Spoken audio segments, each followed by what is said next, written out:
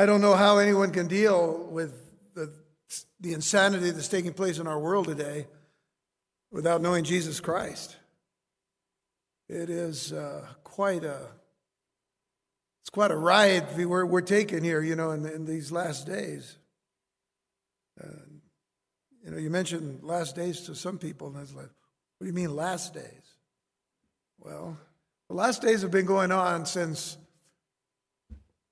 the resurrection of Jesus Christ. Been going on from the very beginning of the church. That's made clear in places like Hebrews chapter 1, verse 1, and all. So we're just carrying on that tradition, as it were, from the Word of God. These are the last days. I would have to say we're in the last of the last of the last days.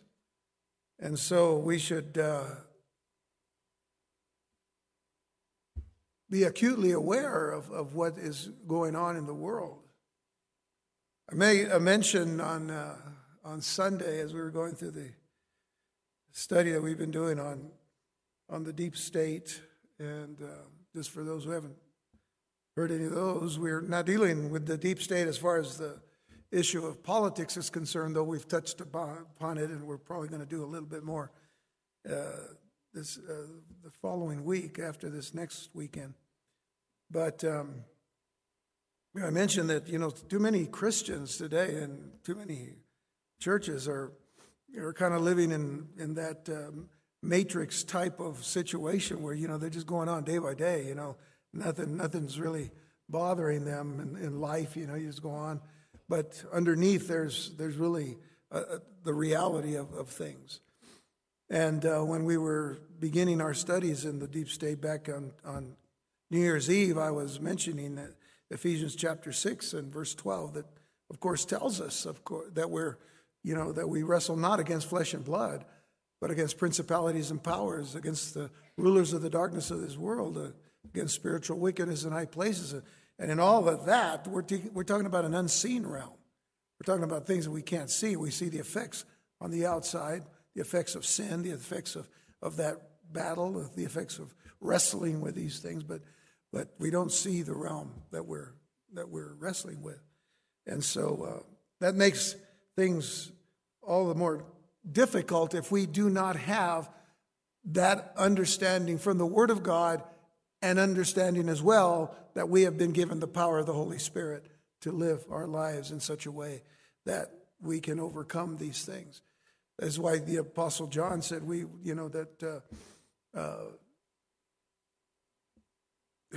said a lot of things.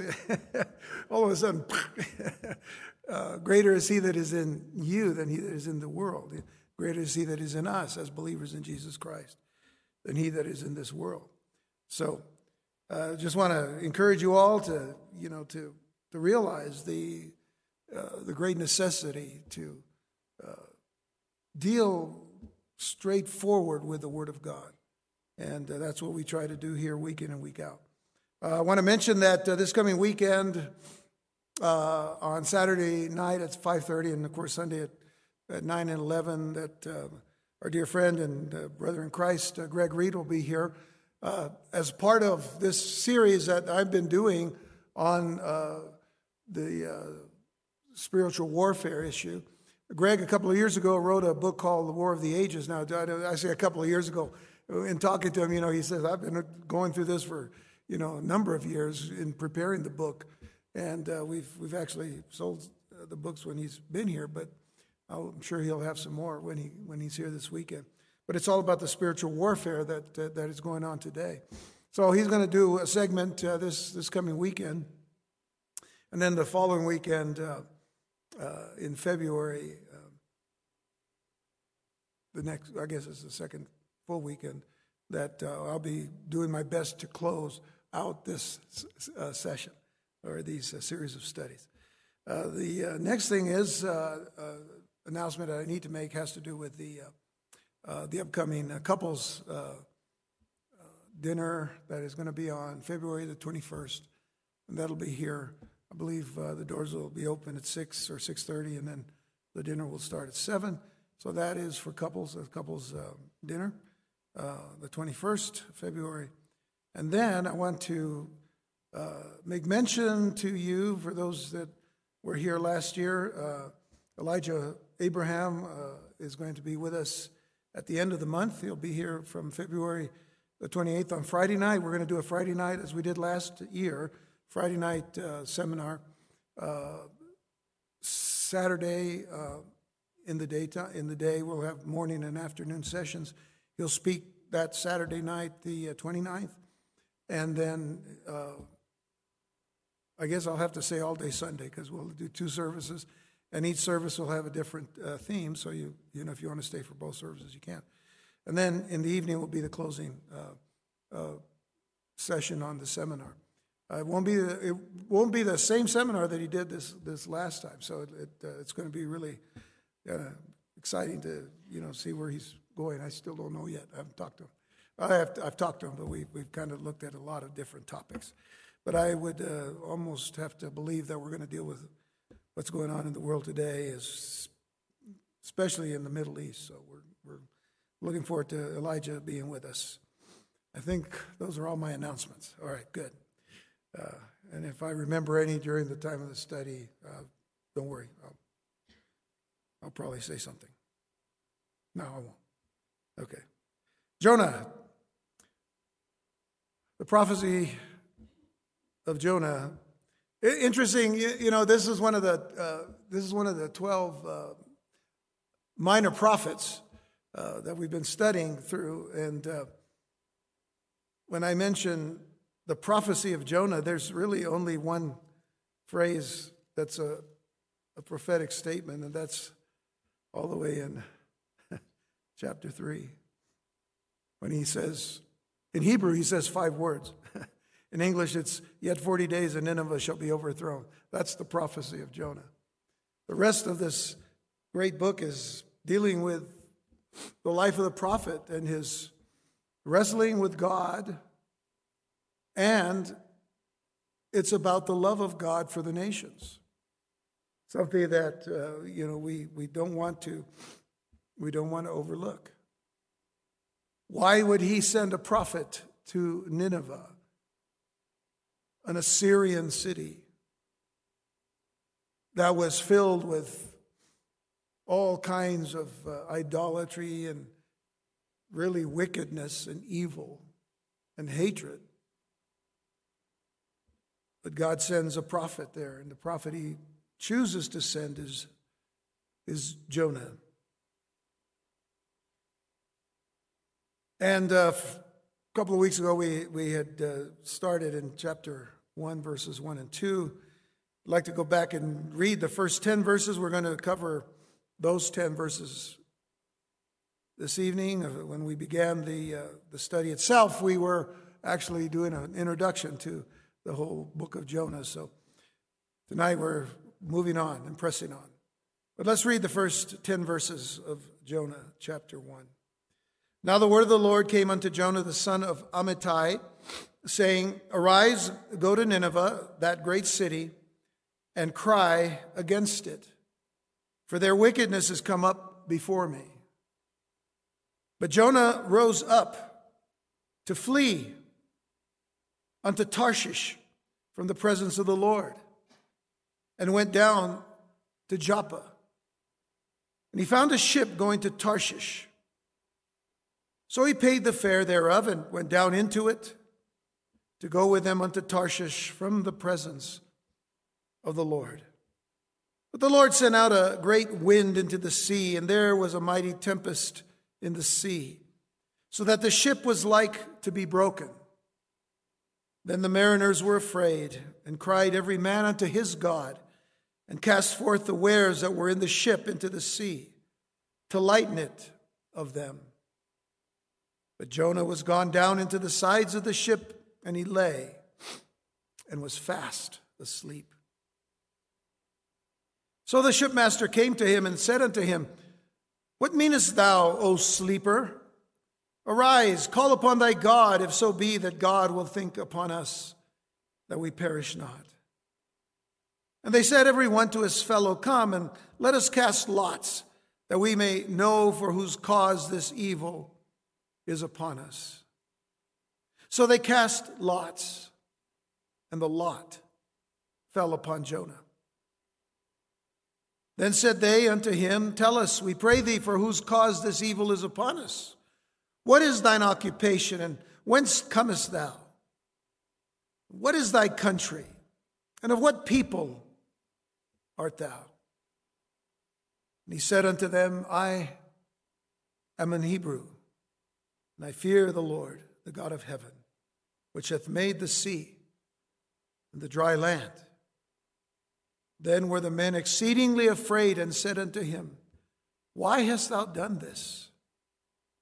For the men knew that he fled from the presence of the Lord, because he had told them.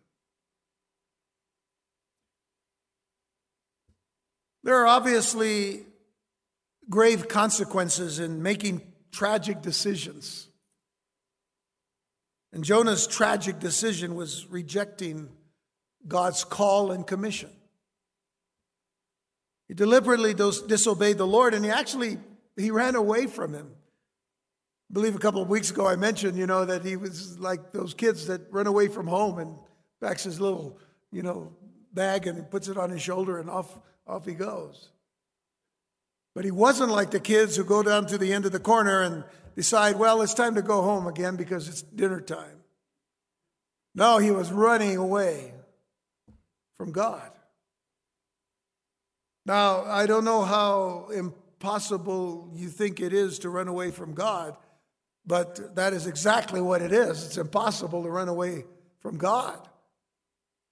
I've always considered it this way, that if you run away from God, you're always going to run into him somewhere.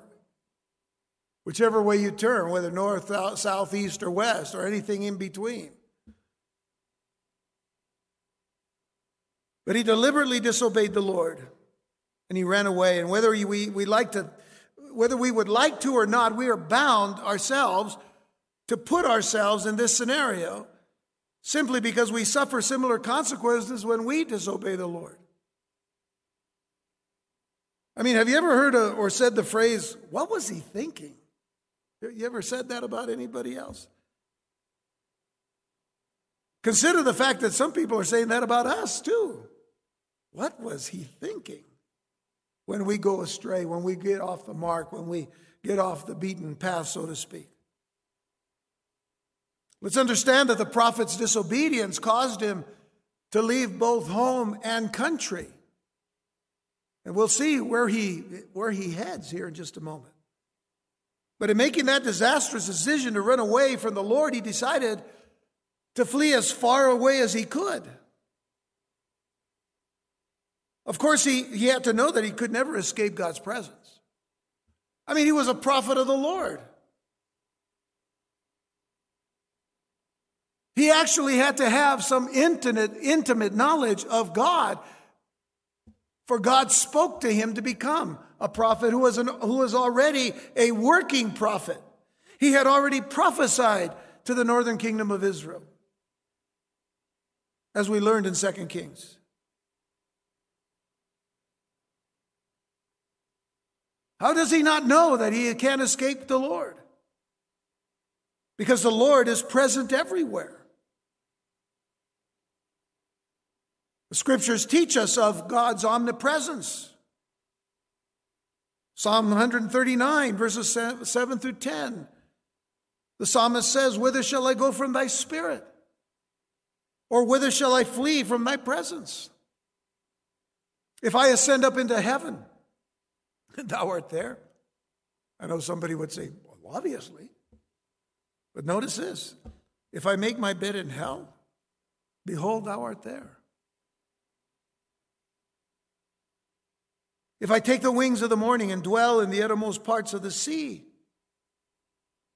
even there shall thy hand lead me, and thy right hand shall hold me.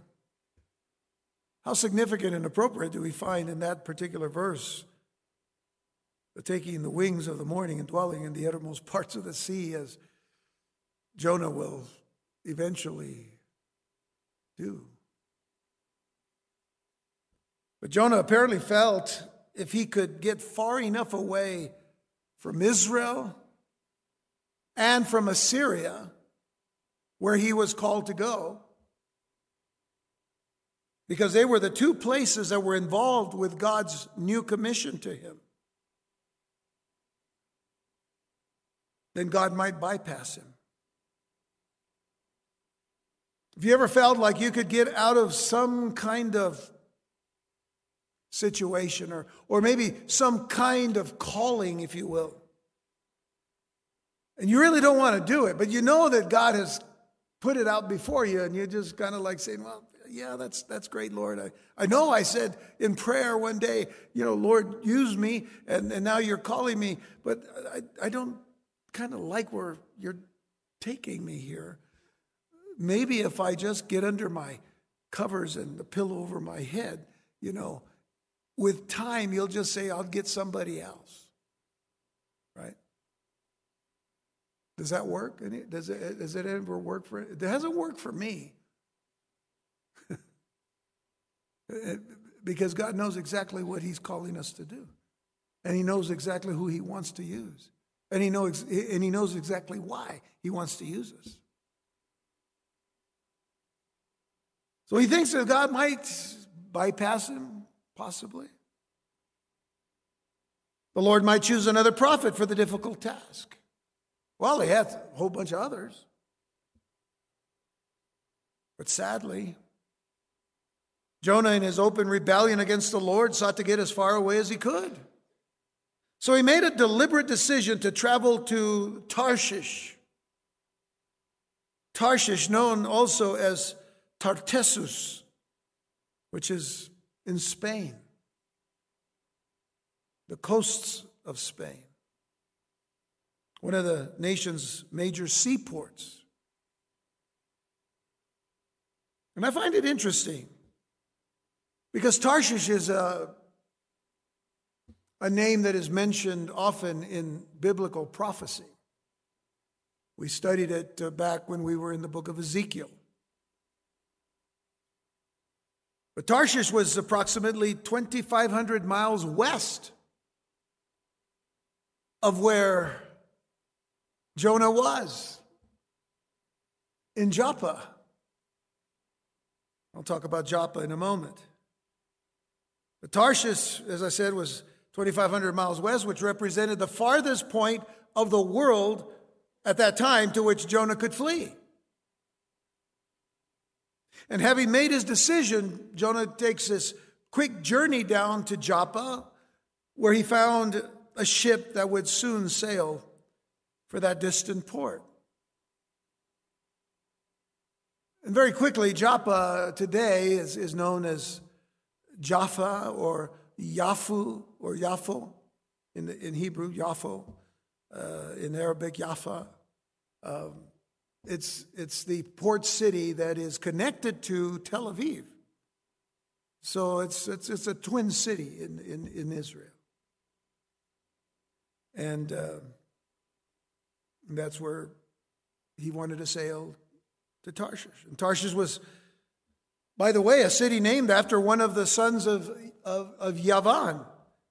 In Genesis chapter 10, verses 1 through 5, it says, now these are the generations of the sons of Noah. And I found this particularly interesting to make this connection because, again, it is something that is prophetic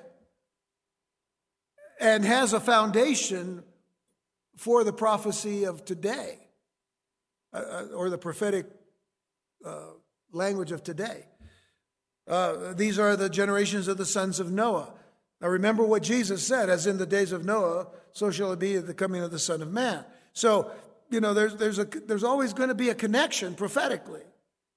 But these are the generations of the sons of Noah. Shem, through which the line of David would come, and of course from David would come Jesus. Ham and Japheth. And unto them were sons born after the flood, the sons of Japheth, Gomer and Magog, or Magog, and Madai and Yavan. There's Yavan. So this is, you'll notice it goes on, Tubal and Meshech and Tiras. And the sons of Gomer, Ashkenaz and Riphath and Togarma, and the sons of Yavan, Elisha and Tarshish, Kittim and Dodanim.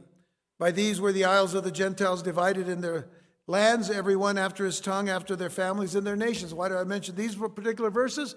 Because it points to the very fact that we are dealing with Jonah, a Hebrew, according to him, a child of Israel, a prophet of the God of Israel, is wanting to go as far away from his land into Gentile lands. You leave Israel, you leave your land that was given to you by God himself. So he's really trying to leave. He's really trying to resign from all of these things that God has called him to. A little bit more about Tarshish. It's believed that this Tarshish was a wealthy Phoenician merchant city that traded silver, tin, and lead, located, as I said, in Spain and known to the Greeks and Romans as Tartessus. The city was a colony of Tyre. And some have identified it as Seville in Spain. But as I said, Tarshish was the westernmost point in the known world, unless the biblically prophetic Tarshish is actually located in the New World. And of course, we talked about that in our study of Ezekiel. Enough of that. So now, Jonah's disobedience, getting back to Jonah, his disobedience, as I spoke of the consequences earlier of the sin of disobedience by Jonah, it not only affects Jonah, and this is something that we need to understand about our sins and our disobedience to God, that our disobedience is going to affect a whole lot of other people as well. So it would endanger others as well as himself.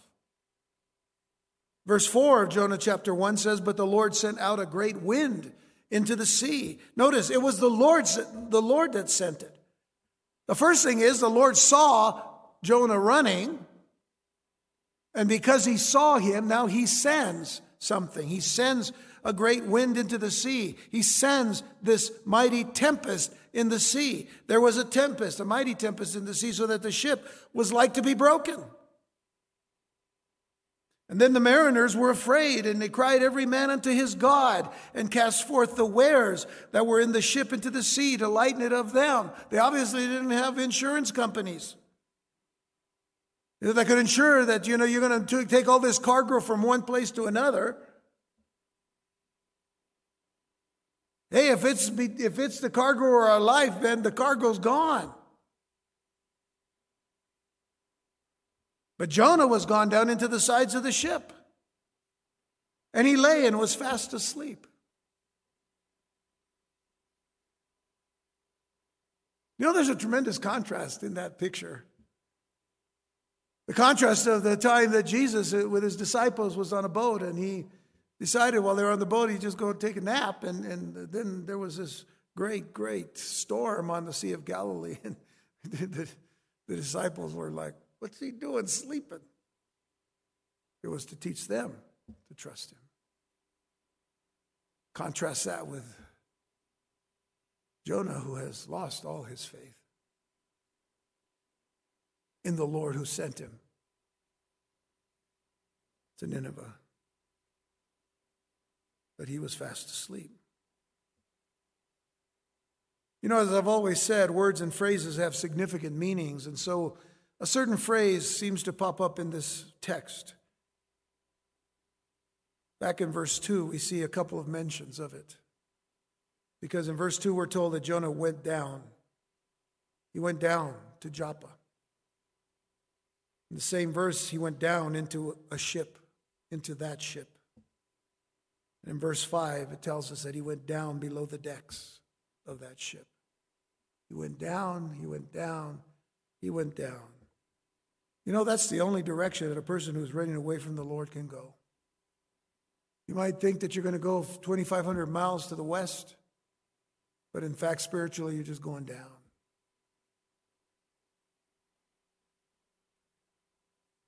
What we see is that the Lord did everything possible to keep his dear prophet from destroying his life and ministry.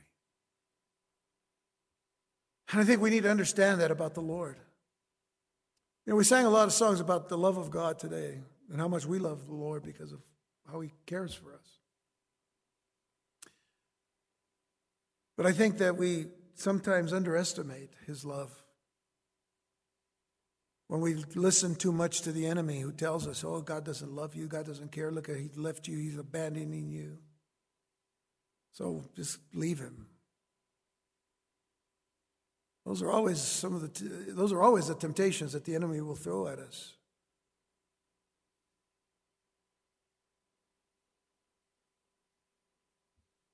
But the Lord did everything possible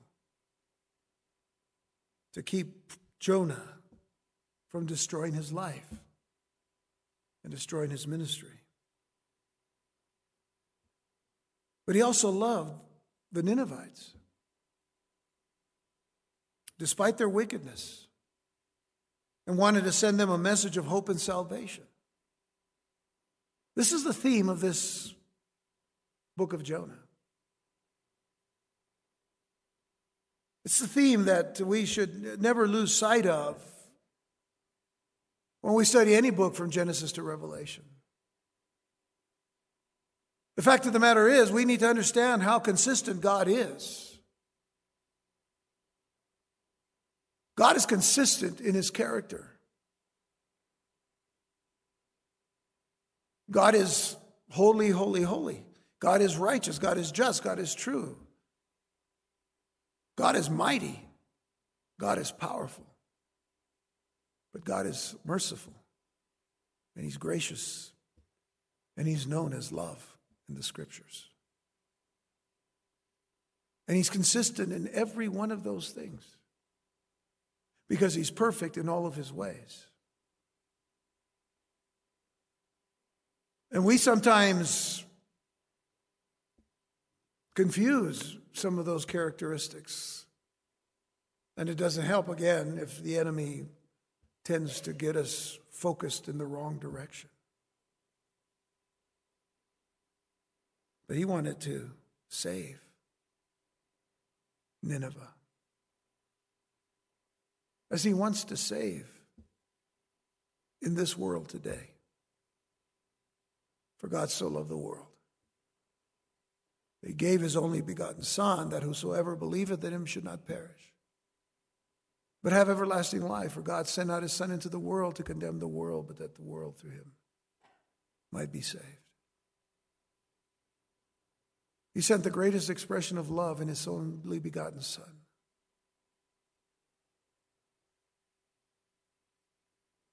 To enact the greatest expression of love by dying on our behalf. God is consistent. Never think of the Lord as being capricious and doing things on a whim. God has seen the end from the beginning, and the beginning from the end. And so after the ship had sailed some distance away from the land, the Lord suddenly sent a strong wind across the sea, stirring up a fierce, fierce storm. The storm became so violent and turbulent that the ship was really about to break up. Now, I was thinking about that, as I was looking at the text, because, I've seen on the news recently of, two of these cruise ships, that they're huge ships, and you would think, well, they've got to have some control of these big, huge vessels. Of course, good Navy captains and admirals and all, and they're doing their big, huge, vessels and the carriers and all of that. I mean, you hardly ever hear anything going on with that, But here's two big, huge, humongous cruise ships, and then they just touch each other, and all of a sudden one's capsized, and all the people are So you think about the size of y'all ever seen a real one instead of just in pictures, right? Y'all who've seen cruise ships? Y'all seen cruise ships, the Disney thing, and then they have like 13 stories high and whatever. Yeah, they're huge, right? And you would think, well, for the most part, they're pretty safe. We hope. So think about the ships in Jonah's time. That was going to break up really easy in a fierce storm.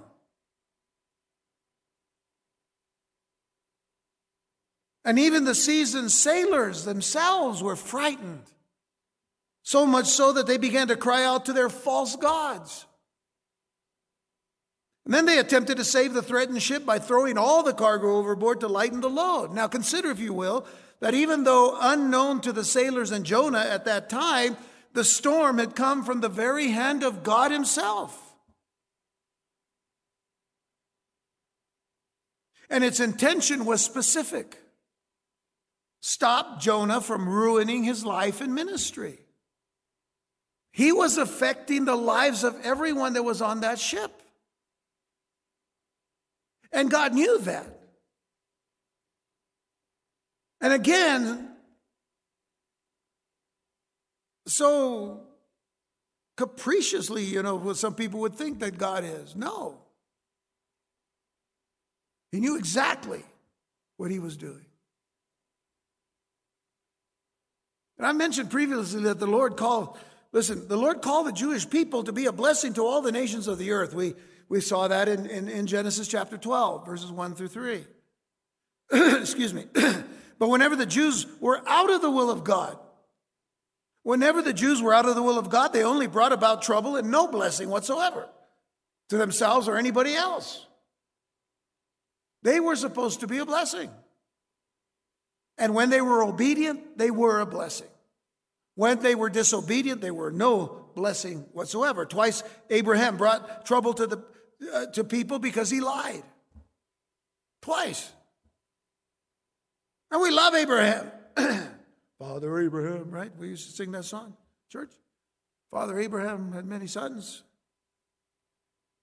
But he lied and he caused trouble for people. During the time of Joshua, there was a man named Achan. He brought trouble to the army of Israel because he robbed God. And of course, Jonah brought trouble to a boatload of pagan sailors because he fled from the will of God. So take a moment to think of how much this prophet lost because he wasn't blessing others as he should have or he could have. And take that understanding to your own life as a believer in Jesus Christ and say, am I blessing people or am I causing trouble for them? Now, please understand one thing. If you present the gospel of Jesus Christ, you're going to present trouble. That's okay. Because God called us to do that. But it's how you approach it. It's the attitude of your heart to tell people about Jesus because you love them and you don't want them to suffer eternal consequences. There are some people today who would just rather just say, well, look at all those sinners. They're just going to go to hell because they're sinners. Well, go tell them about Jesus. Well, I tell them about Jesus, but they yell and spit and do all kinds of things at me. That's right, read 1 Peter. If that happens, read 1 Peter. Why? Because Peter said, hey, listen, this is going to happen to you. That's all right. It's what we're called to do.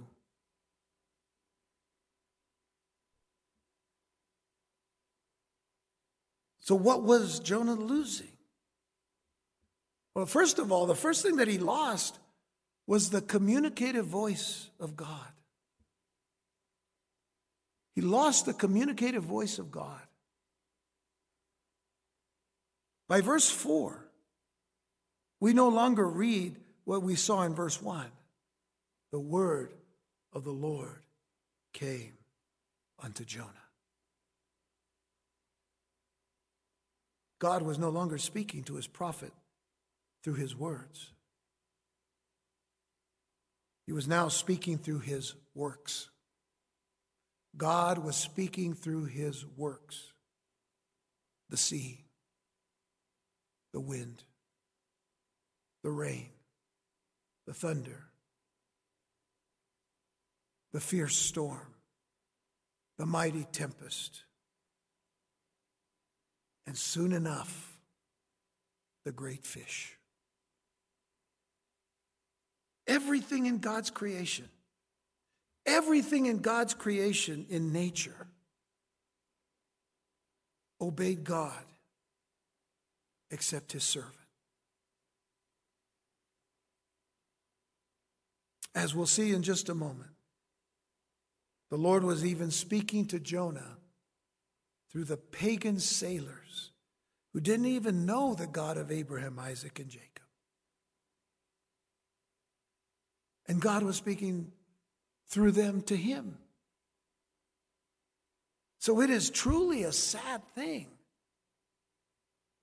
when a servant of the Lord is rebuked by the heathens and the pagans and the idol worshipers. Jonah also lost his spiritual as well as physical energy.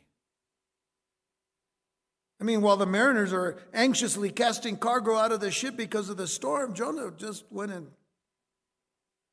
into a fast sleep. He went to sleep. And as the text says, he went into a fast sleep. That really gives us a picture of what a deep sleep is. I've known some people, you can't wake them up. You could blow one of those air horns in their head and they're just not going to wake up. Pretty fast sleep. They're just like dead. And you're hoping they're not, You're taking pulse and readings, So then you say, okay, they're fast asleep. Then you walk out and you bump, you make a little noise. They go, hey, who's that? They kind of wake up. So I don't know about deep sleep. I mean, it's real. I mean, it does happen. I mean, there's levels of, REM and all that kind of stuff. Okay. But that was Jonah. What does it tell us in Scripture about sleeping like that? Proverbs 24, verse 33 says, yet a little sleep, a little slumber, a little folding of the hands to sleep. Verse 34, so shall thy poverty come as one that traveleth, and thy want or thy lack as an armed man. Poverty and want. From that kind of sleep, when you should be awake to the things of God, when you should be awake to the calling God has given you, like Jonah should have been awake to that at that very moment. You don't think that Jonah, when that storm started, was thinking somewhere in his mind and in his heart, ooh, I think God's after me. I think I'll take a nap.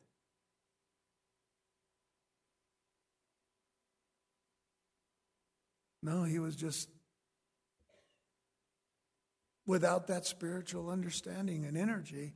The spiritual energy, I'm not trying to talk, esoterically here, but that energy is really what gets us going in the morning, When you get up and you say, thank you, Lord, for this breath, and thank you for this life.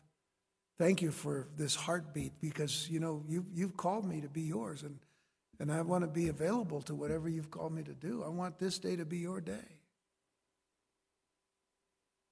We may not phrase it in those terms, but that's why we take the time in the morning to pray, and we take the time in the morning to seek God's face, to read His Word, so that He can speak to us.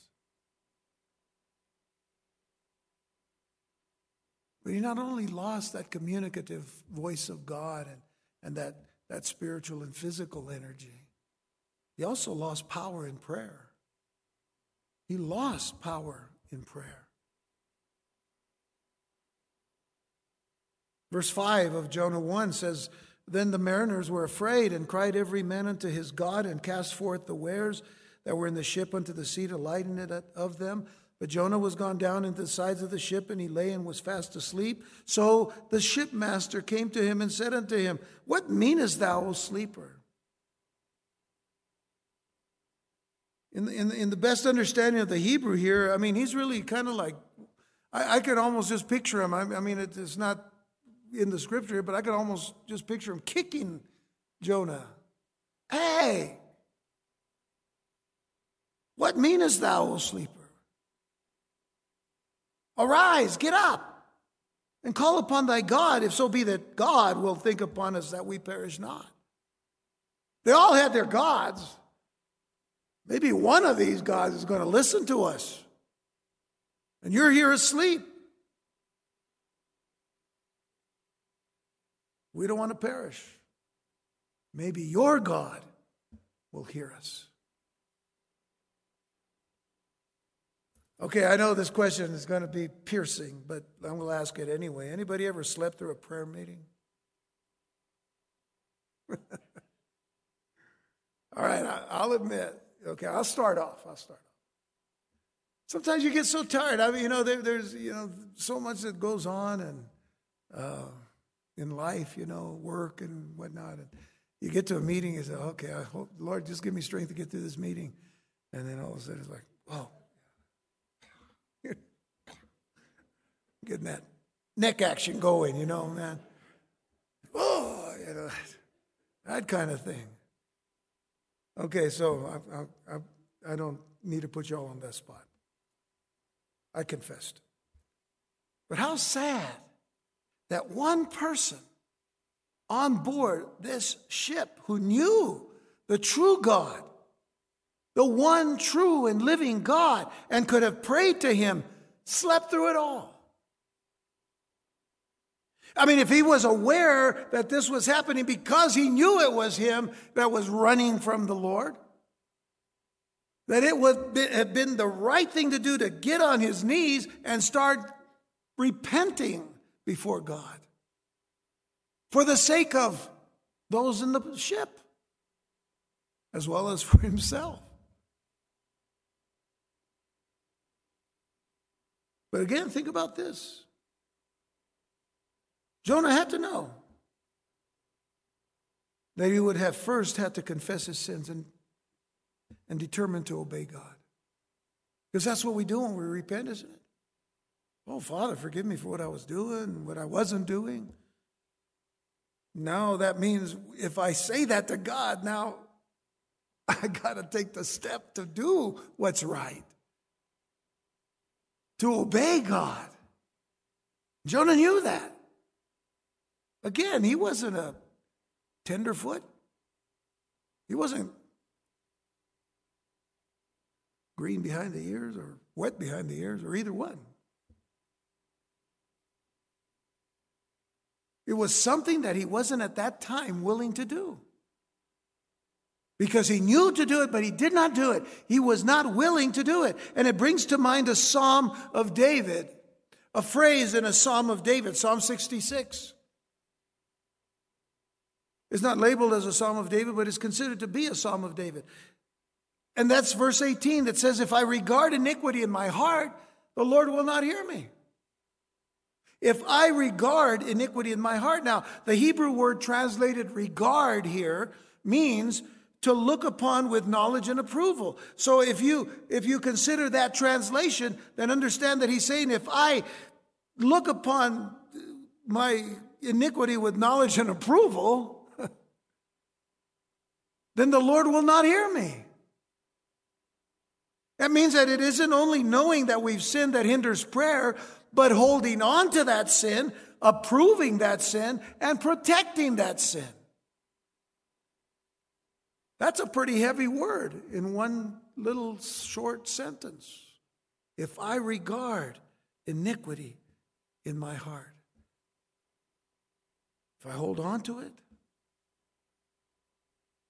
if I approve of it, if I protect it, the Lord will not hear me.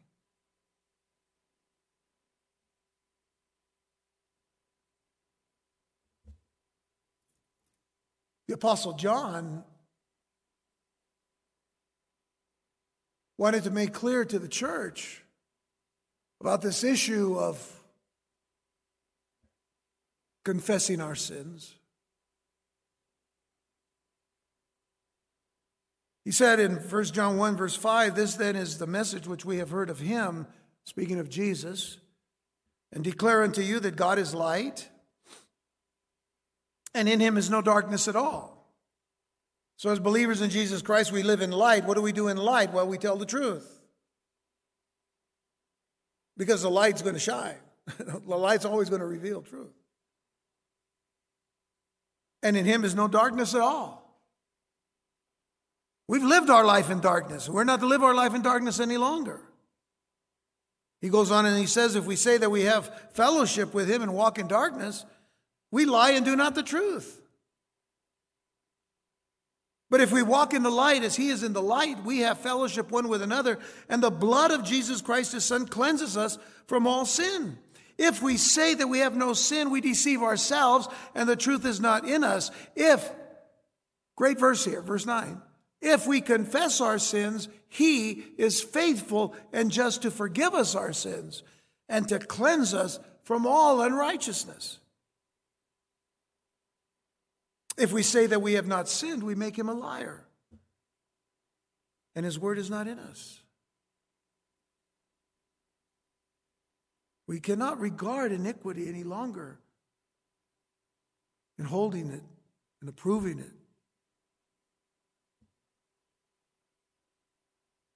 We have to confess it. So we see that he doesn't do that. Because if Jonah happened to pray, his prayer would not be answered. If it was just a matter of praying, just a simple, general matter of praying. Because he knew that he had to come with that kind of heart of confessing his sin.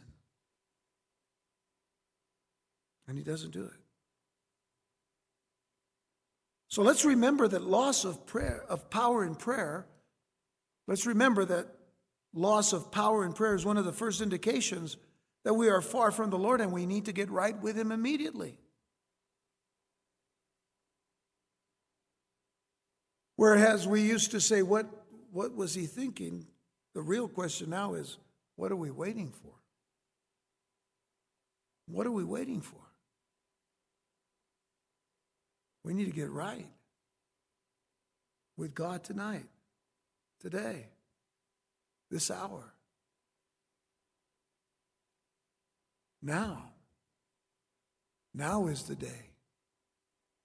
Now is the appointed time.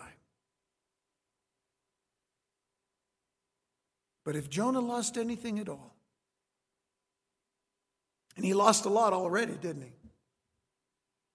But if he lost anything at all, he lost his testimony and his witness to these sailors. Look at verse 7. They said every one to his fellow, "Come and let us cast lots, that we may know for whose cause this evil is upon us."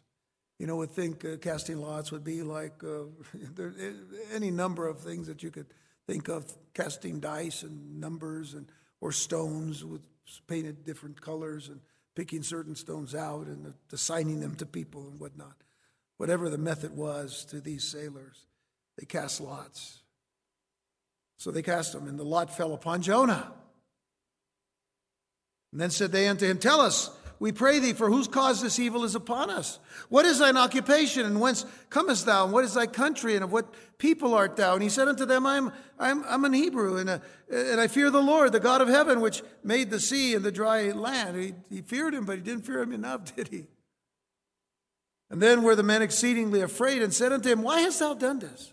Or why hast thou done this? For the men knew that he fled from the presence of the Lord because he had told them. They knew because he told them. Instead of being that strong witness to the salvation of God, Jonah was on the verge of destroying the lives of the sailors and other passengers on the ship. He says, "I'm a Hebrew." But he was more than that. He was a prophet of Almighty God, sent with a message to Nineveh, which he didn't do. And his testimony is covered up. And it's weak and feeble. So as he was on the verge of destroying these lives of the sailors and other passengers on the ship, apparently was It was most unusual for a storm of this size and velocity to arrive during the sailing season, for the sailors came to the conclusion that some so-called God was venting wrath against someone on the ship. And they naturally wanted to expose the individual so that they could deal with the critical situation. And so they began to cast the lots to see who had aroused the wrath of the gods. And when the lots were cast, notice this, the Lord supernaturally guided them to fall on his prophet. And immediately, the eyes of the sailors focused on Jonah, and they quickly asked a barrage of questions, hoping to find out the cause of the ferocious storm. They wanted to know what he had done to bring such fury against them. They also wanted to know everything about Jonah to determine why these things were happening. So at this point now, knowing how critical the situation was, not only the circumstances of the storm, but also the confrontation by the seasoned but frightened sailors, Jonah knew. He knew that he could not and should not even attempt to deceive his way out of this conflict.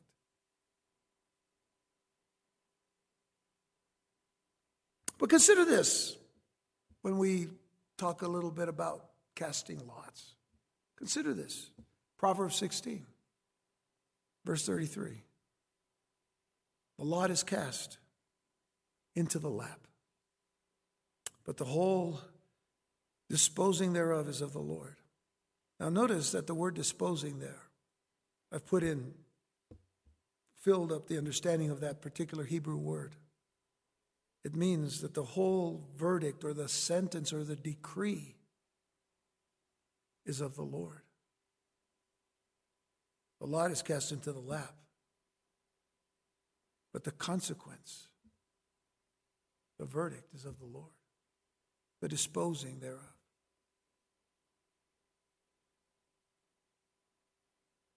The lot was cast into the prophet's lap. In a very simple and straightforward manner, he stated that he was a Hebrew and that he worshiped the Lord who made both the land and the sea. Now, it's quite possible that, like most pagans, these sailors greatly feared that the wrath of God would fall upon them for their failing to worship him properly, now that they found out Jonah's God controlled the entire world. And there could be no doubt that Jonah's spirit was agitated. But there really is no evidence up to this point that his conscience was disturbed.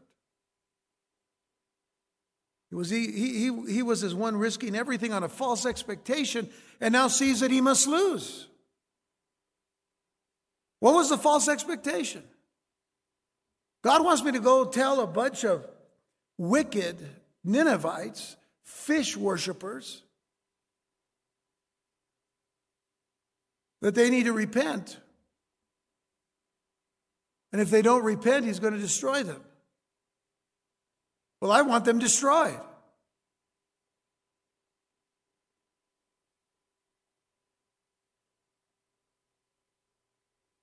So he loses.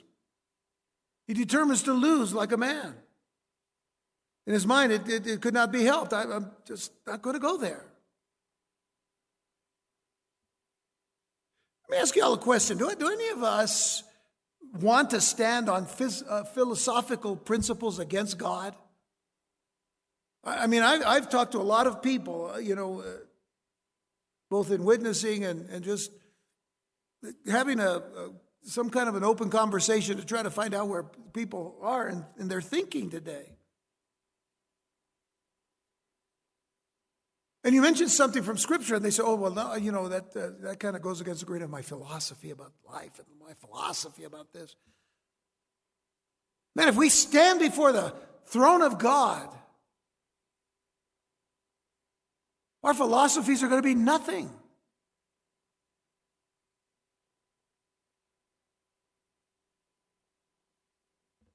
Jonah did not want to preach repentance to the wicked Ninevites, and he would go to these lengths not to obey God.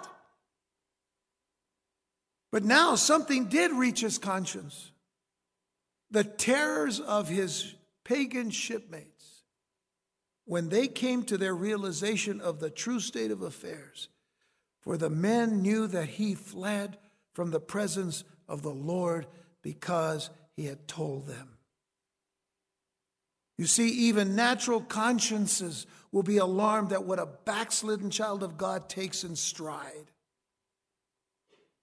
The deadness of Jonah's spirit was the awful effect of behaving thoughtlessly and foolishly with God and grieving his Holy Spirit.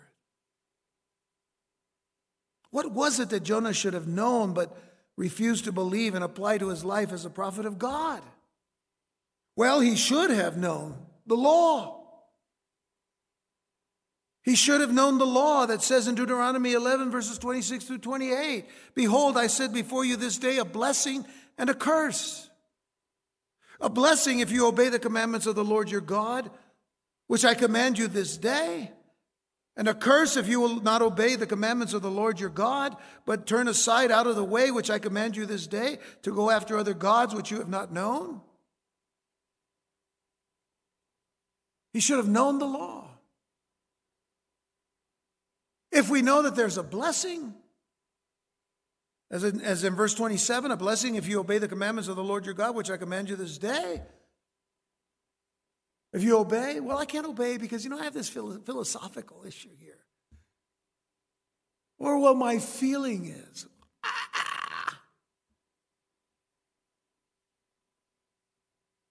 Well, a curse if you will not obey the commandments of the Lord. Well, now let's talk about that, Lord, because, really, is there really a curse? I mean, really? I'm prospering. I'm making it well in this life. Bad news comes, I stick my head in the sand. After a while, if I look up and things are better, then I'll go out. Or maybe I'll read my horoscope.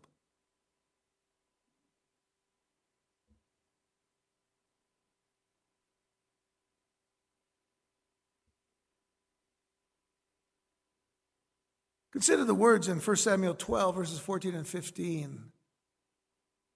Words the prophet Samuel is giving is, "If you will hear the Lord and serve him and obey his voice, and not rebel against the commandment of the Lord, then shall both he and also the king that reigneth over you continue following the Lord your God.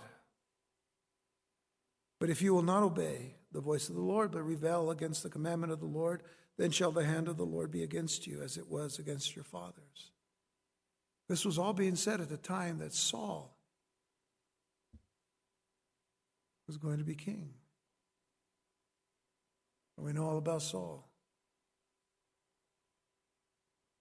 People's Choice. Ever seen those awards, the People's Choice Awards? What about God's choice?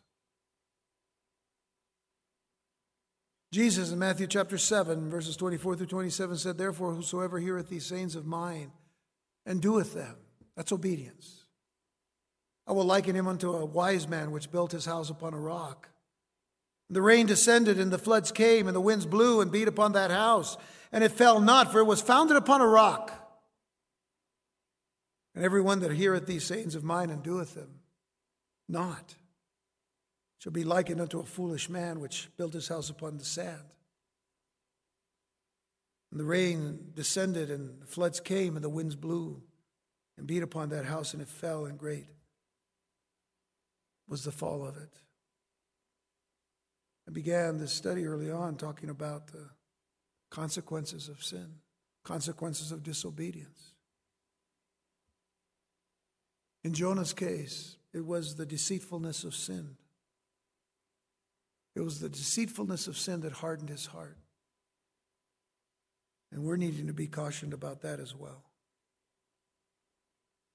I believe I'm going to close with this. Hebrews chapter 3, verses 12 through 14.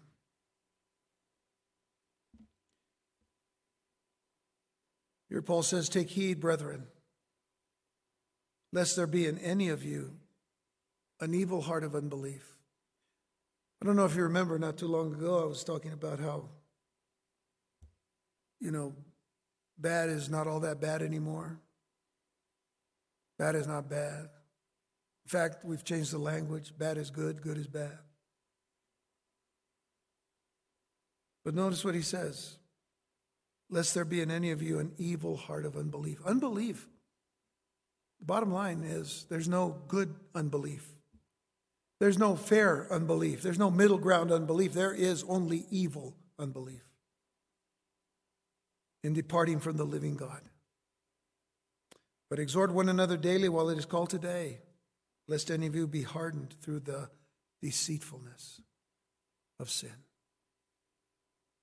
For we are made partakers of Christ if we hold the beginning of our confidence steadfast unto the end. I pray that we tonight, as believers in Jesus Christ, if we are truly believers in Jesus Christ, that we will hold the beginning of our confidence, the beginning of our trust, of our faith, of our belief,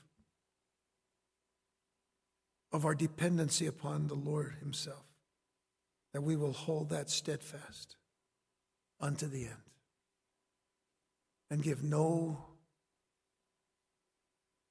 room for the enemy to deceive us,